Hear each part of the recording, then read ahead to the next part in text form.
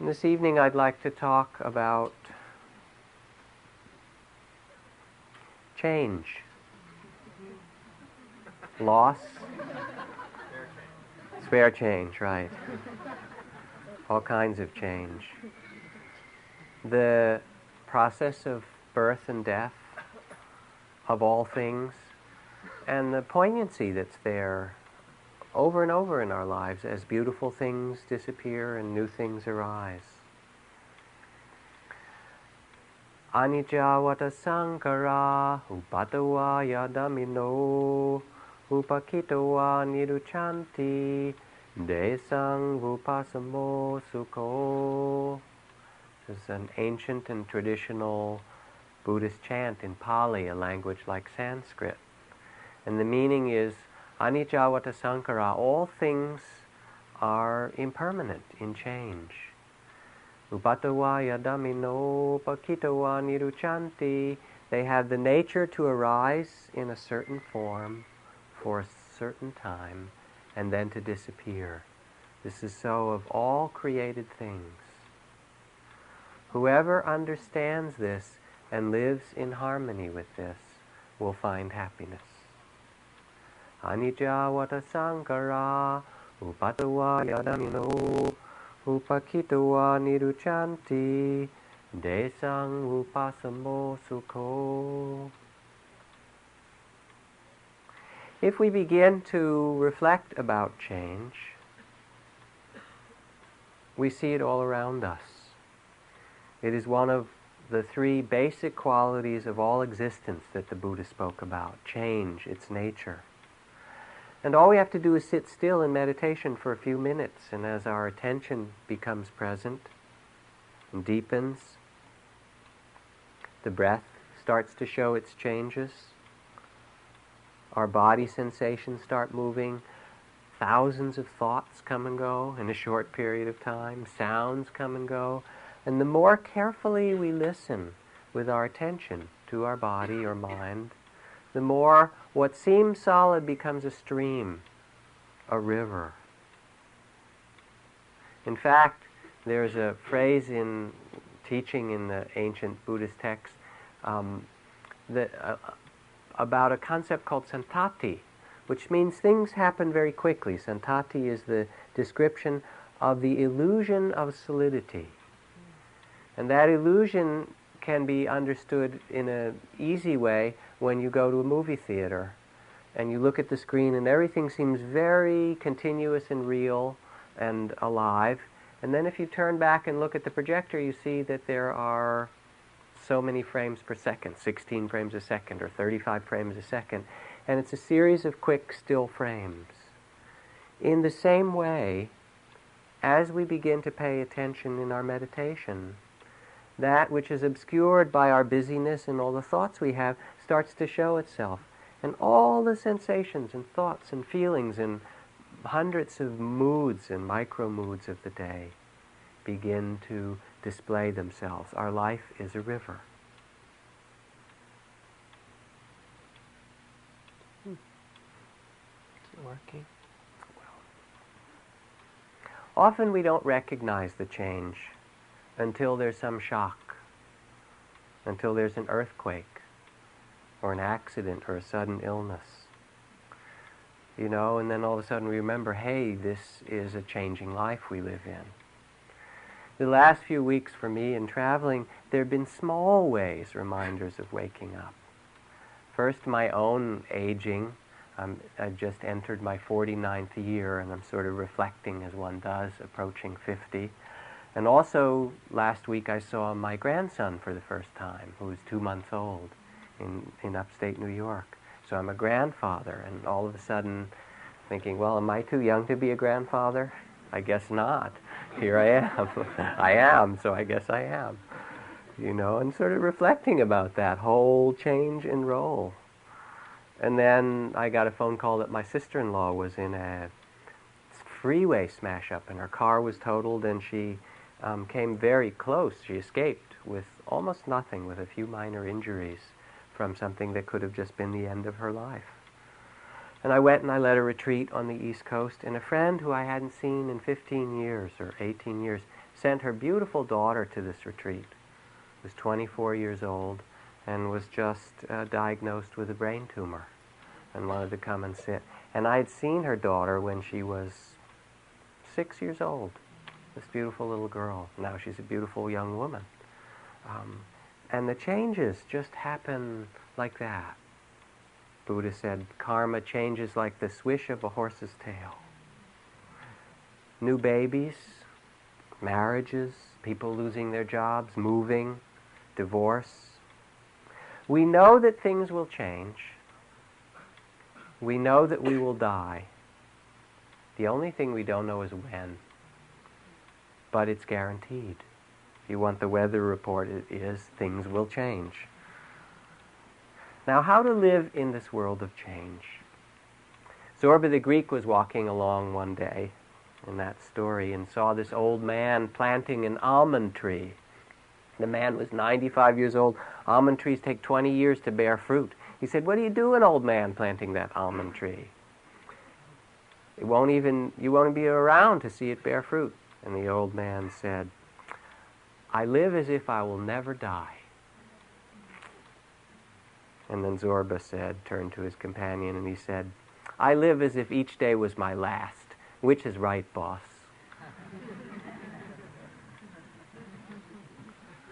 Often in Dharma talks here, we've talked about the nature of life as expansion and contraction, the heartbeats, the breath, the seasons that change around us, and the seasons of our life cycles, like becoming a grandparent or being married or whatever the next cycle is for you.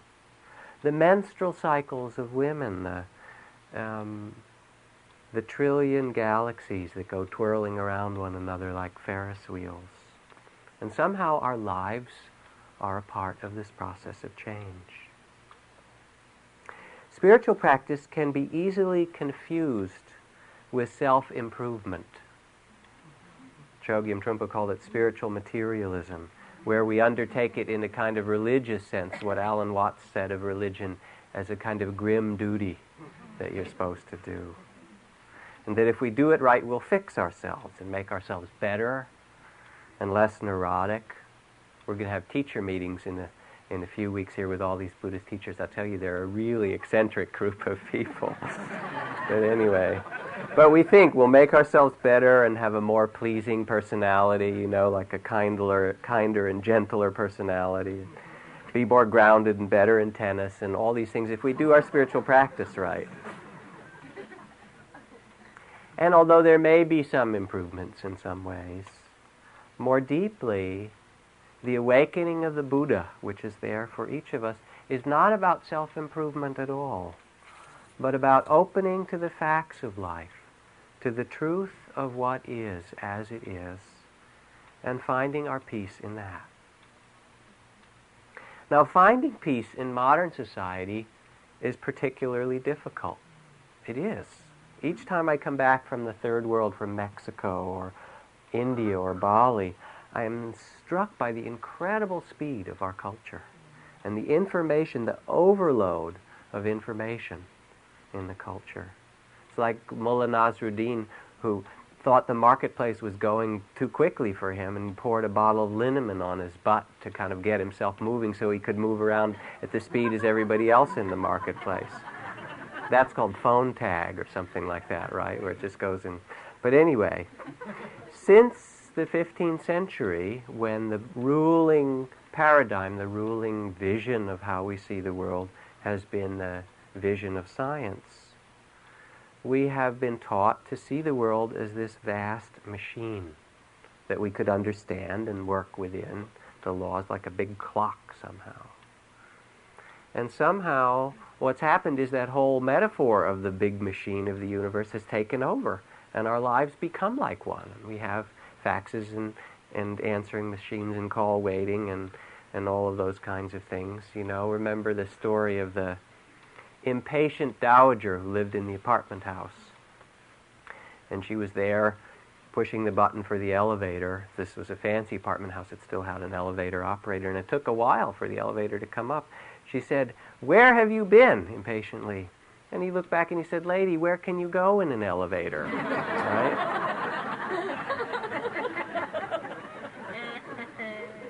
The question is, where are we going in all of the busyness and the mechanicalness of the society that we find ourselves in? When we were flying back from the East Coast, my wife, Liana, and daughter, Caroline, I was sitting with Caroline, and we left an early morning flight, so we got off the ground just after the sun rose. And she noticed how the sun seemed to stay kind of low in the horizon for a long time because we were flying west. And she said, "Daddy, it seems like the morning is really stretching out." And so we talked about time and that we were going in the direction of the sun. And then she said, "Oh, could you fly as fast as the sun?" You know how kids are thinking about that. And I said, "Well, if what you're asking about is could you fly at the same speed as we see the sun," I said, "Sure. You'd have to fly, there are other planes that can do it at 1,000 miles an hour approximately." She said, "Oh, that would be fantastic." She said, "Then it would always be sunrise and you'd always have breakfast, right?" Right? It would always be 7:45 in the morning, and your whole life would be scrambled eggs and sausages in those little white plastic things they serve you on the airplane, right?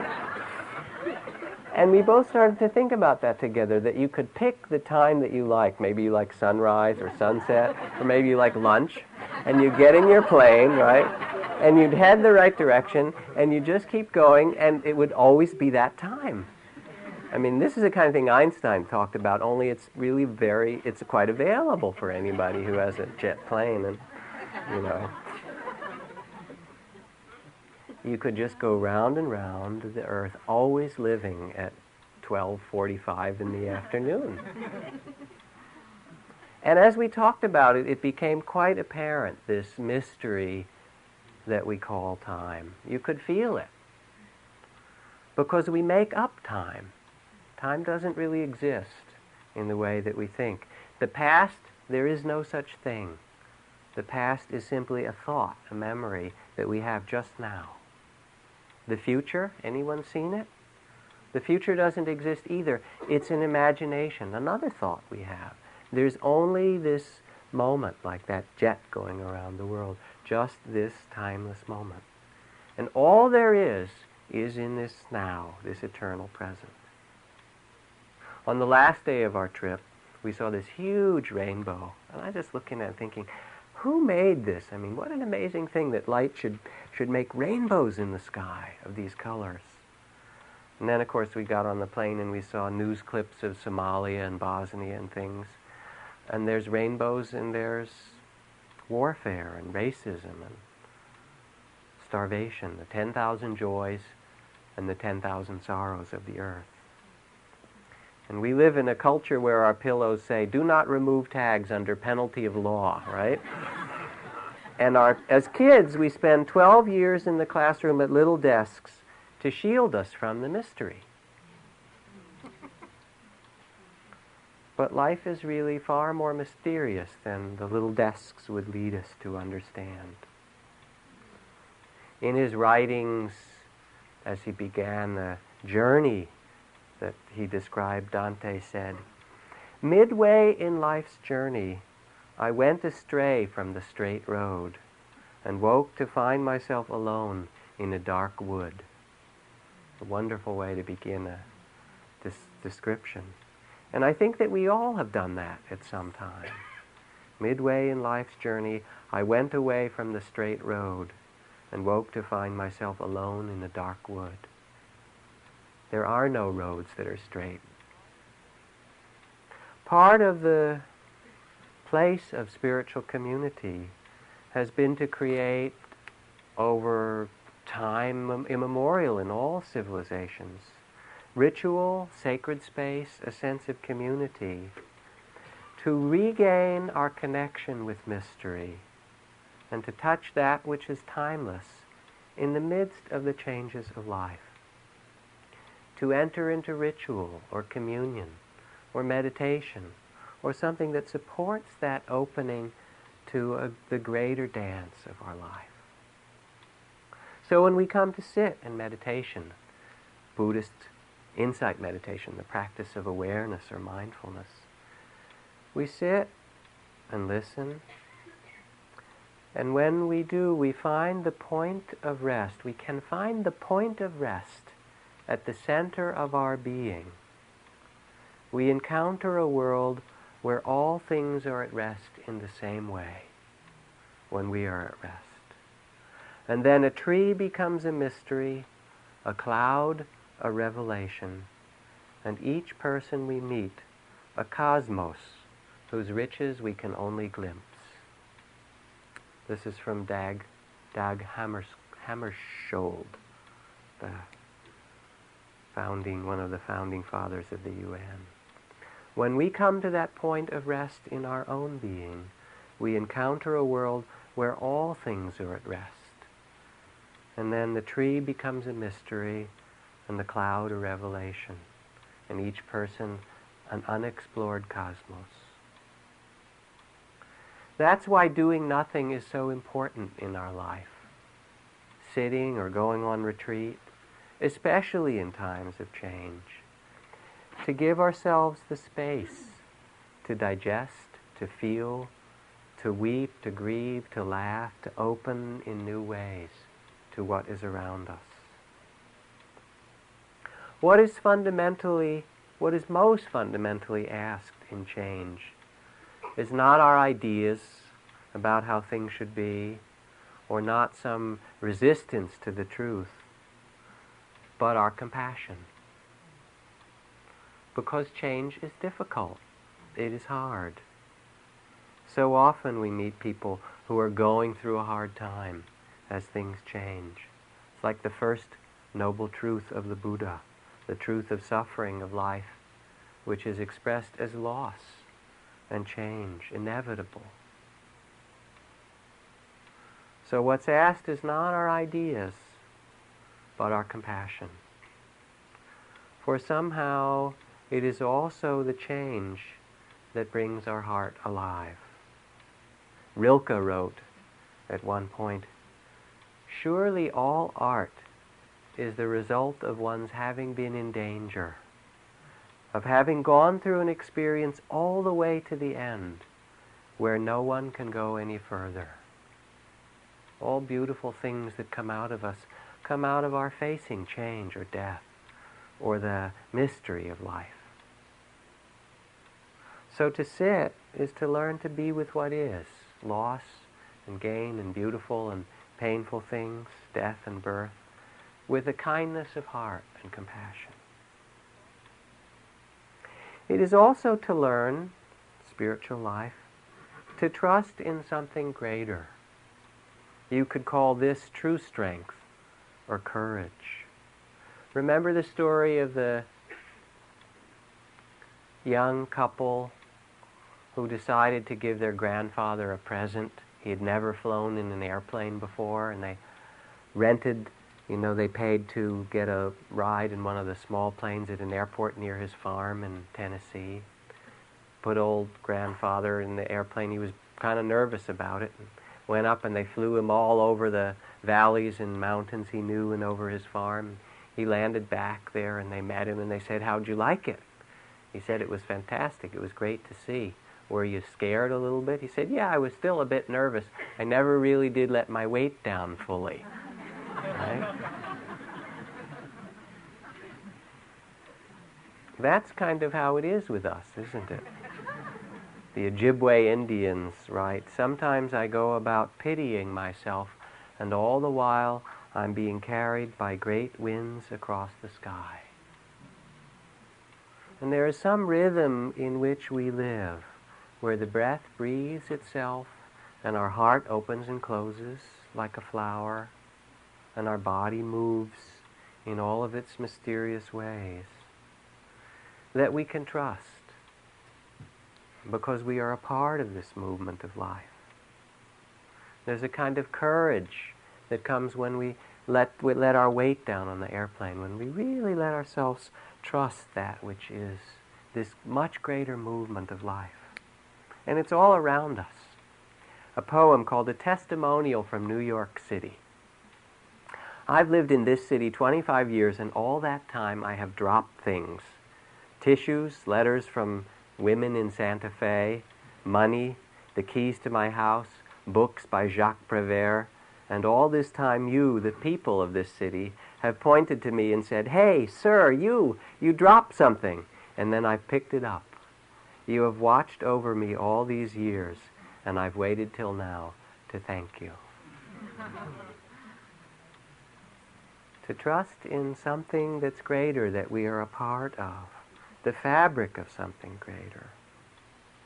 Clarence Darrow, a great lawyer, he wrote, "Given a child falling into a river, an old person in a burning building, and a woman fainting on a street,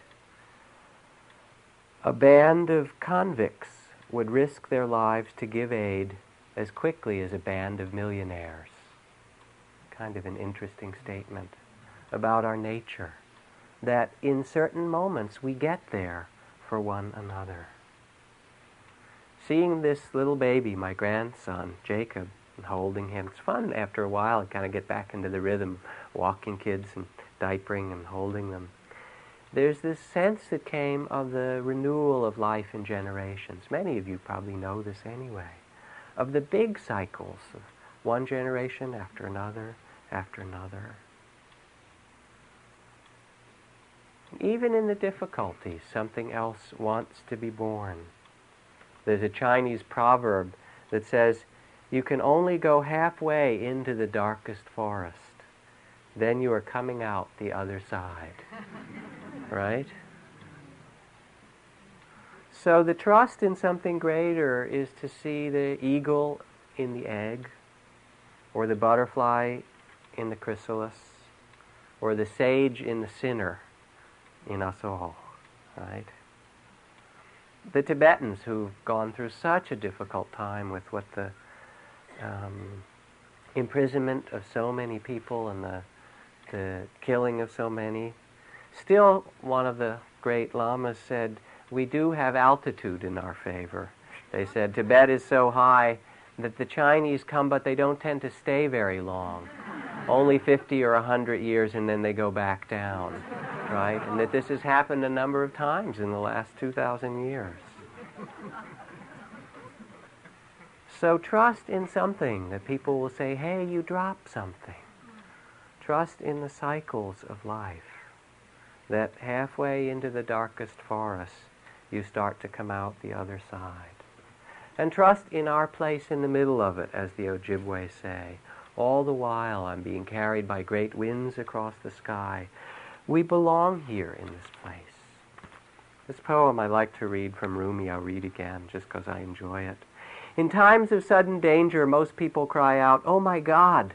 Why would they keep doing this if it didn't help? Only a fool keeps going back where nothing happens. The whole world lives within a safeguarding, fish inside waves, birds held in the sky, the elephant, the ant, the wading snake, the ground, the water, the spark of the fire, all exist and are held in this great divine. Nothing is ever alone for a single moment."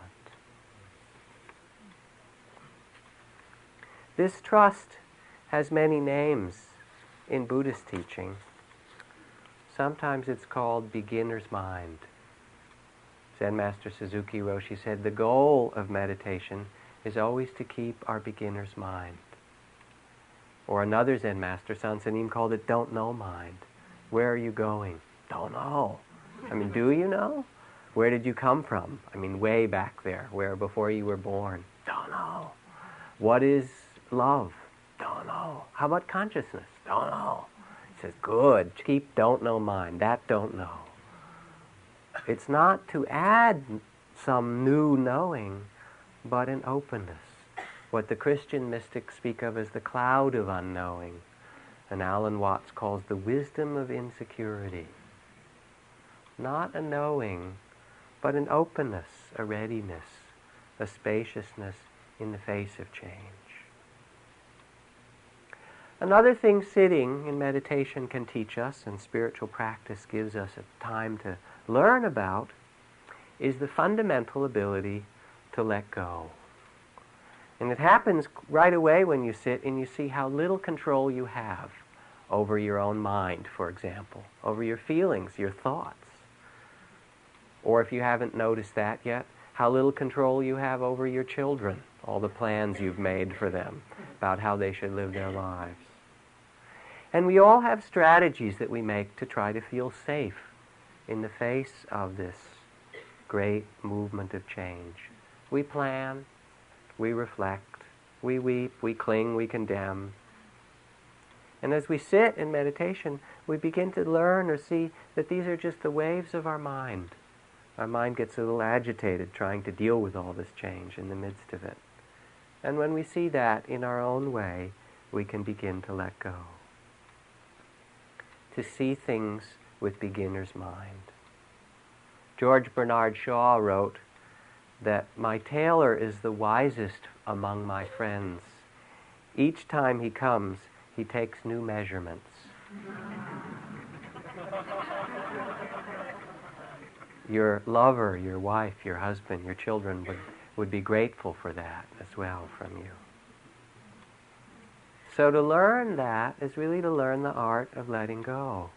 But what we see instead when we first look is how incredibly strong our habits are. To think this way, to be afraid of that, to fear that, to plan this, the habits of body, of feelings, of mind. I had a very good friend, a beloved friend in this community who died of cancer after a long period of illness and so forth. And she took a very long time to die. People were around waiting for her to die, and waiting was like weeks and months, you know. And every couple of days she would get up from bed and go pay the bills and stuff like that. And then she'd go back and lie there and be close to death. And she did that like weeks on end, you know. Got to get up and pay the bills. Our habits are very strong. And what happens if you sit and look and listen inside is at some point it begins to dawn on us that they are not who we are. We've taken them, we believe they're who we are, they're sort of our operating instructions of how we're supposed to do it. But in fact, we're incredibly adaptable and flexible. And you'll learn that again, I promise you. So one of my teachers said, if you would like a mantra, a sacred mantra that you can take, here's one in English for you. Let go. You can say it in the morning, the afternoon, the evening, or even if you're on that plane going, whatever time you pick to go around the earth. Let go. Let go. You can say it in meditation. You can say it when you drive. It's a wonderful mantra. It's free. Here. You can have it. Right? Now, I like to read this passage from a letter to an insurance company once in a while, so I will. Entitled, On Knowing When to Let Go. From this letter to the insurance company, in response to your request for additional information in block number 3 of the accident reporting form, I put poor planning as the cause of my accident. You wanted more information. I'm a bricklayer by trade. On the day of the accident, I was working alone on the roof of a new 3-story building. When I completed my work, I had 500 pounds of brick left over. Rather than carry them down by hand, I decided to lower them in a barrel using a pulley on the side of the building. Securing the rope at ground level, I went up to the roof, swung the barrel out, and loaded the bricks into it. Then I went back to the ground and untied the rope, holding it tightly to ensure the slow descent of the 500 pounds of bricks. You will note in block number 11 of the accident reporting form that I weigh 135 pounds. Due to my surprise at being jerked off the ground so suddenly, I lost my presence of mind and forgot to let go of the rope. Needless to say, I proceeded at a rather rapid rate up the side of the building. In the vicinity of the second floor, I met the barrel coming down. This explains the fractured collarbone. Slowed only slightly, I continued my ascent, not stopping until the knuckles of my right hand were deep in the pulley. Fortunately, by this time I had the presence of mind to be able to remember and hold on tightly. It was not the time to let go of the rope. However, the barrel of bricks, just a moment later, hit the ground, and unfortunately the bottom fell out. Devoid of the weight of the bricks, the barrel now weighed approximately 50 pounds. I again refer you to my weight in block number 11. As you might imagine, I began a rapid descent down the side of the building. It goes on.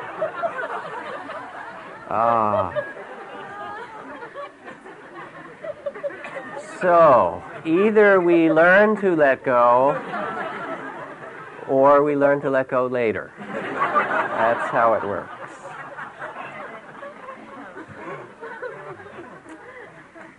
In some way, the whole of meditation is the art of letting go. To find a place of peace in the midst of the winds of the world, the 8 winds of the world, pleasure and pain, fame and disrepute, gain and loss, praise and blame.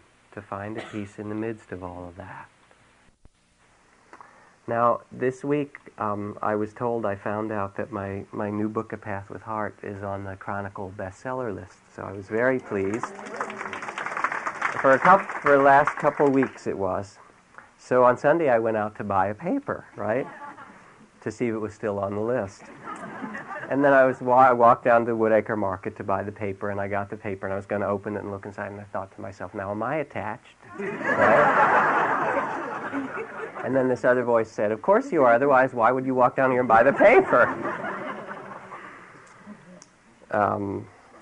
So you should all go out and buy more copies of it, right? At least it's not like Anne Lamott, who's this wonderful writer in San Rafael, a local writer who she wrote about when her novels come out, she calls all the bookstores locally with different voices and fake voices and said, do you have the books of Anne Lamott? I think her name is. Make sure they have them in stock. So peace comes when we can let things be. Pleasure and pain and joy and sorrow and praise and blame and fame and disrepute, gain and loss. To let go is to let things be and not judge. I mean, there I am, and am I attached? Yes, I'm attached. I can see it. So what to do? Okay, so I'm attached. Just to be kind. To be without anxiety about non-perfection is the line from the Zen ancestor. It's not the way we wanted it. It's not the way our ideas would have it. And while we can respond to change and act in creative and appropriate ways in the world, most often for the big things, they're not in our control at all. Instead, what's asked is to be present, to live in the present, step by step, day by day, to discover life in the present moment, in the reality of the present. And to fashion from our life, it said, a beautiful garland of flowers, of moments, of presence, of good deeds. Kabir, the Indian mystic poet, says, instead of going to Tibet or Benares or all these holy cities, why don't you go here and now?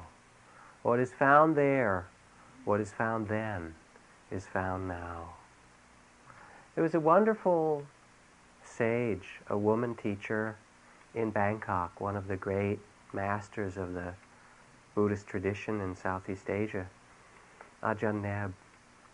And she had taught in this enormous monastery, Wat Saket, a great royal monastery with huge kind of towering red roofs and great golden Buddhas and wonderful art.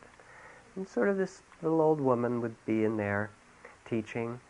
And because she was wise and gracious and beautiful in her spirit, all kinds of people would come to see her. And there would be members of the royal family and politicians and generals and all kinds of common people with their problems and artists and whatever, a stream of people. And I used to watch her. So all these people came, and they'd all want things, and they'd bring their worst difficulties to her. And she would just sit there and meet each person as they came. And she stayed in this place of incredible peace because she stayed where she was. It was an amazing thing to watch, and I asked her, I said, how can you do it? I mean, you know, the Queen is coming, and these politicians, and these people, and everybody. And she said, I don't think about it much. I just try to be with whoever is here now. And everything seems to follow from that. Just that simply. It was so beautiful to see. To be where we are. Doesn't mean one can't plan, but you do that in the present. It's from Margaret Mead. If you pay attention in every moment, you form a new relationship to time.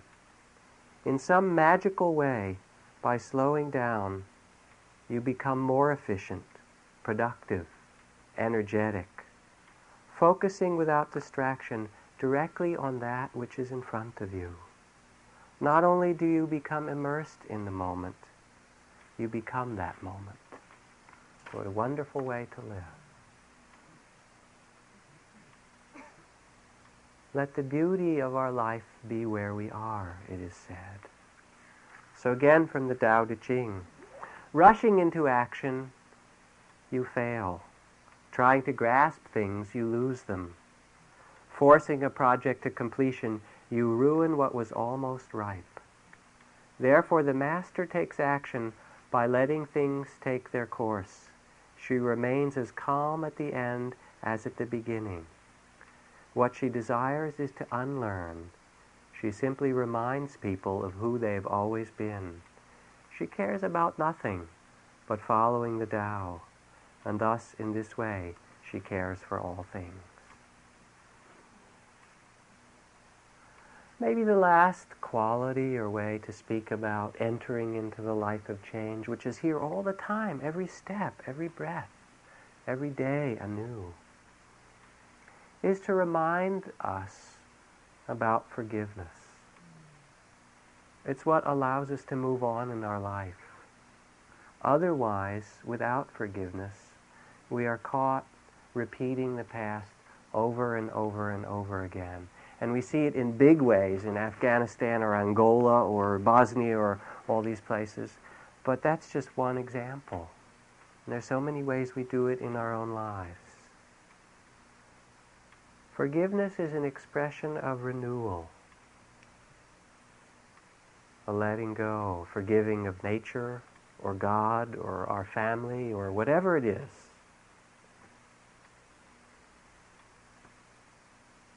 And if you pay attention inside and listen, you'll discover that your body loves forgiveness.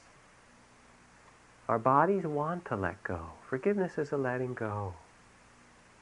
Ed Brown's poem goes, "Always I insisted you alone were to blame. This last instant, my eyes open, and I offer you all the tenderness and forgiveness I withheld for so long." You know, after you go swimming, or after you've sat quietly for a while, or gone for a hike in the mountains, or had a good massage or something, and your body opens, how happy it is to be open again. Forgiveness is that same opening in your heart as well as your body. To forgive doesn't mean that you condone things that shouldn't happen. You might say, never again. And really mean it. Stand up for that. Which see what is unjust and really put your life in the way of the repetition of that. So it doesn't mean that. Nor does it mean that you should judge yourself for not forgiving. It takes its time. Forgiveness is simply the movement of the heart, this process that allows us to start anew, again. To forgive ourselves, so many things. I wasn't there on time. I didn't do it right. I wish I had done it that way. To forgive others. C.S. Lewis wrote, "Everyone says forgiveness is a lovely idea until they have something to forgive." Right? It's not so easy. But it's a part of what allows us to be born again, anew each day in our life. My good friend and very beloved teacher, the Cambodian monk Osananda, I talked a few weeks ago about his peace walk across Cambodia during these elections. And they began the peace walk from the Thai border. They went into the Khmer Rouge territory and they met in this temple. And in their first big meeting, somebody came by with a machine gun and sprayed their meeting with bullets and rolled a grenade into the meeting, which fortunately did not go off. It would have killed many of them. And they were frightened and didn't know whether to continue, whether to walk at all. But then they said, if we, the monks and nuns, can't trust enough to walk, how could there ever be peace in this country? And so they began to walk, and Gosananda talked about how Buddha had saved them. He said, Buddha saved us. Of course, a couple of weeks later, he came to this town that had a big Catholic church in it, and he met the priest there, and he said, Jesus saved us. Right? It's the same. And as they walked through the villages and the mountains and took each step, they would deliberately take each step and make a prayer out loud for peace, loving kindness, forgiveness, peace, over and over. And the villagers would come out and they would sprinkle the villagers with water they carried, the water of forgiveness, the water of loving kindness. And some of the soldiers would come out and put their guns by the side of the road and say, yes, we too wish that we could have peace. So this is what forgiveness is. And we each have some place in our life to forgive in order to go to the next step, the next day, with our heart open. To forgive ourselves or someone else. Somehow in all of this change, as we sit or walk or come to a spiritual center for an evening as this, to meditate, is to find that great spaciousness of heart, our own Buddha nature. Out of the vastness we are born, and into the vastness we die. Existence is a circle, and we err when we measure our life with the limits of the cradle or the grave. There's something much greater going on. So we take the time to breathe, or to sit and listen, or the space to walk up on Mount Tam, or by the ocean, Muir Beach, or by the bay, to come back to our own body and breath and our place in nature. And to remember that to be alive is to change. To be alive is to experience again and again change. The changes we want, the changes we don't want, doesn't matter.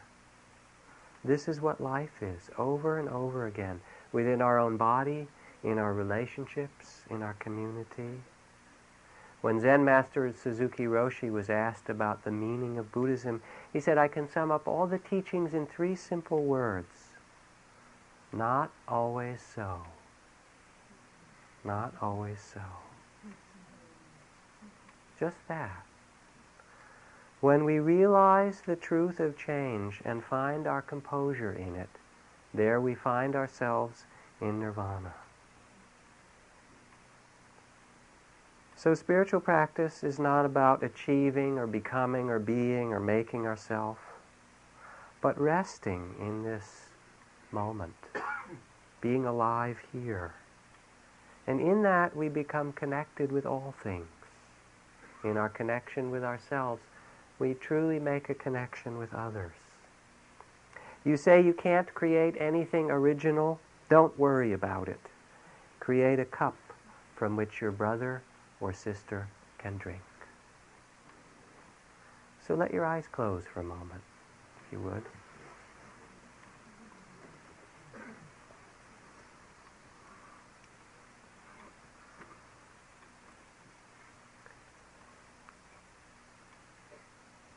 Feel your own breath and body.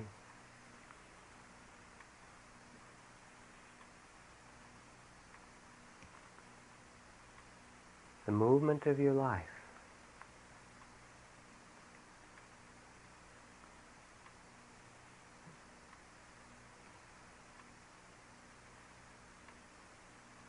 And as you sit quietly, you might reflect. Become aware, let yourself be aware of what changes are happening now in your life.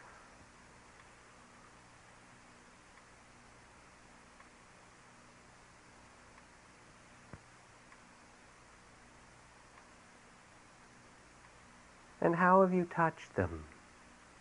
How do you respond to them? With fear, with planning, with acceptance.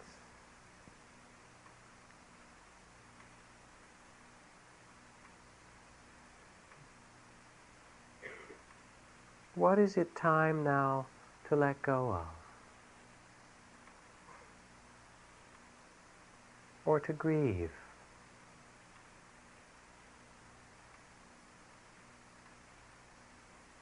To forgive?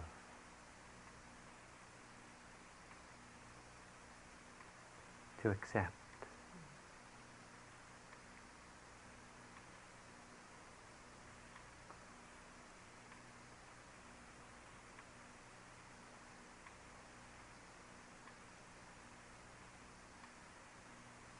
When we realize the everlasting truth that all things are in change and find our composure in it, we find ourselves in nirvana.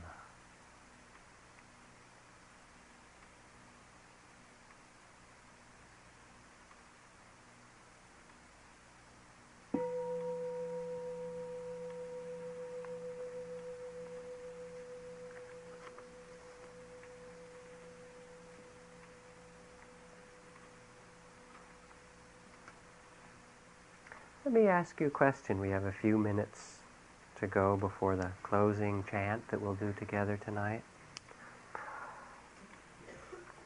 How do you deal with change? When there's significant change in your life, what have you learned? Or what is your way of dealing with that? What have you discovered? Anyone, please. Yes. 1, 2, okay. First, ask for support and help. Thank you. Yes. I remind myself it's really okay to be here. I remind myself it's really okay to be here. Thank you. Others? Yes. I think speaking of the really difficult things, the thing I found was just learn to accept that whatever feelings I may feel are also going to go, as hard as they seem. I feel sure that will also change. So whatever particularly difficult changes he goes through, he also accepts that whatever feelings there are, however hard they are, he accepts that they too will change, knows that they will change. Thank you. I find that the pain is in the resistance to the change. I find that the pain is in the resistance to the change. Thank you. I say could be better, but it could be worse. I say, could be better, but it could be worse. Yes. I've never been surfing, but I think that surfing and keeping my knees bent and my center of gravity low and driving it. So you meet change like you imagine surfing to be. That's great. Yes. I become quiet. Just take quiet time. Please.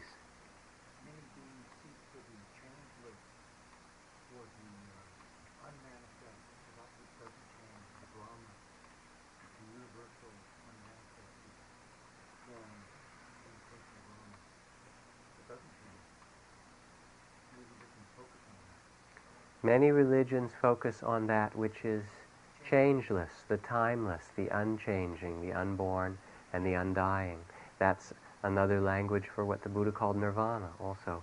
That which is the still point in the midst of all things. Yes. Thank you. Please. Try to slow down without cutting off. I go outside and look at the stars. In the midst of change, I try to slow down without cutting off from things, and to go outside and look at the stars. Thank you. Yeah. I find that the most difficult part about change is my thoughts about the change. And when I just give up the thought about it, the change happens very naturally. I find that the most difficult part about change is the thoughts that I have about the change. And when I just give up the thoughts, I find that the change happens by itself quite naturally. Thank you. Yes. I find myself walking through the path, asking to walk through the path with grace, because when I walk through the change that way, I feel less pressed. When I get to the other end. So to walk through the path with grace, asking for grace. It's like praying in a way for that grace. And then you feel less trashed when you get to the other end. Thank you. Couple more, please. Just try to stay present to whatever is going on. I just try to stay present to whatever is going on. Thank you. Yes. I remind myself that the moment that's here, it's already here. I can't do anything about it because it's here. So I can either accept it or I can resist it. And it's usually more painful to resist it. I remind myself that the moment that's here is here already, and there's nothing I can do about it, and that I might as well accept it since the resistance is more painful than the acceptance. Yes? To give me courage for the next one. To give me courage for the next one. Yes. One more. I think I notice change more when it's leaving something, losing something, than when it's changed, it's coming to something, something's filling up. So that's like noticing the half-empty cup instead of the half-full cup, or seeing. It's true, at times we can be more tuned to the loss of things than to the birth that's there of something new. It becomes quite interesting in that sense to begin to study change, or to get interested in change, and to become interested in your own responses and strategies, to begin to listen to what it is that we do in our bodies and spirit in the face of this ever-changing stream that is our life. So you might play with that over the week ahead. And the chant that we'll do then is the chant of change. And it's a chant that's done for birth and death. So let's do it together. I'll recite the phrases, phrase by phrase, and then you can chant with me. And it will be for ourselves and for the changes in the earth around us and for all of those who are involved with the execution at San Quentin, if it happens, particularly, what is his name, the man? Mason, who may die. Anicca vata sankara, anicca vata sankara, upatawa,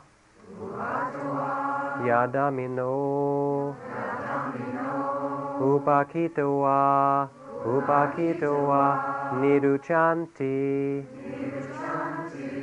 desang, vupasamo, sukho, anicca vata sankara, upatawa, yadamino, upakitawa, niruchanti, desang vupasamo, sukho. All created things have the nature to arise in a certain form and pass away. They come into being for a time and then vanish. To understand this and live in harmony with this brings peace and happiness. Anicca vata sankara, upatawa, yadamino, upakitawa, niruchanti, desang vupasamo, sukho.